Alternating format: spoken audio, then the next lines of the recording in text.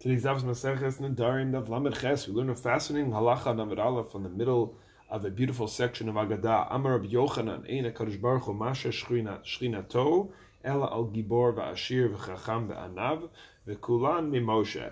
Rabbi Yochanan says that HaKadosh Baruch Hu does not rest His divine presence. Here we're talking about the opportunity of prophecy that will only be available to a person who is a Gibor, a strong person, a wealthy person, an ashir, a chacham, a wise person, and a humble person. And all these are learned from Moshe himself, who held these traits, who held these capacities. Now, I said this is a halacha because it is brought in the Rambam. The Rambam quotes our Gemara in Hilchos Yesodei HaTorah, halacha Perek Zayin halacha Aleph. But as we will see, the Rambam doesn't quote this halacha in the way in which the Gemara presents it, that a gibor, strong person, refers to physical or brute strength, but it's rather like the Mishnah Pirkei Avos says in the fourth Perek, Ezu gibor, who is a strong person, hakovesh et yitzro. It's a person who conquers their desires. Ezu ashir, who is truly wealthy, hasamech bechelko, is a person who is happy,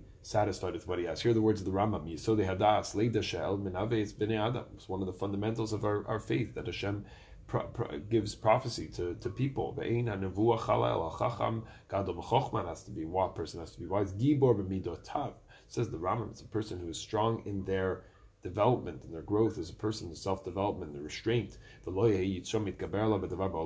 And their desires do not overcome them. Again, in Shmona Prakim, the Rambam, in the seventh parak, the Rambam addresses this again. Wealth is not about material, it's about the person being able to live with what they have. There's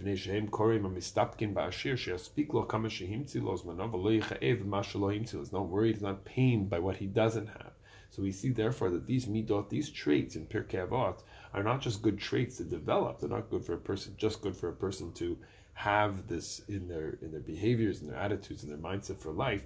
But for the Rambam, they are a halacha, they're a requirement, a prerequisite for being a person being able to receive nevuah. However, the Drashos Haran and Drush Chamishi, the fifth Drush, argues on the Rambam that ashir means exactly what it sounds like. It says a person has to be wealthy. It sounds like exactly like on the surface.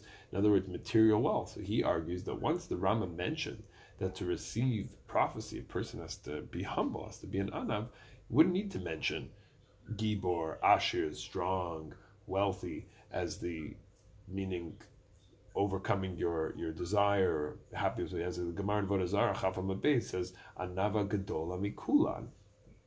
Being humble is really an all-encompassing idea, as you have to work on himself to be able to get to that level and control in order to achieve humility. Therefore, says the Ran, we also see this from before, and so our daf, that Moshe actually became materially wealthy from the quote-unquote scraps of gems carved out of the luchos, carved out of the tablets of the law. That's a fascinating machlokas between the Ran and the Rambam and how to interpret our Gemara. But even the Ran himself wonders why a prophet should have gevura and osher. Why should he have to be strong, physically strong, material wealth?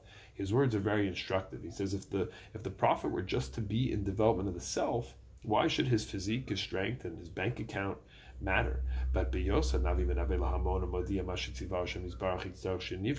since he's speaking to the masses, he's speaking to the nation, he's speaking to large groups of people, he's going to need to be a person who's not, he's needing to be respected and accepted by the entire nation. The people who love wisdom, people who love wealth, people who love physical strength. He has to be complete in all these areas. The Ran is explaining a profound point here about being a leader of the Jewish people. One side of it is practicing what you preach. In other words, for a leader to preach healthy habits and exercise, but the leader does not practice this himself, we can understand the ineffectiveness in this. But another point is actually for leaders to try and understand the lives of people as much as possible, to speak about business ethics, but never to face the pressure of a lucrative business deal that cuts legal or halachic corners. So leaders of the Jewish people need to be above the people of inspiring growth, but with the people in gaining respect of their lives and understanding of their lives and their struggles.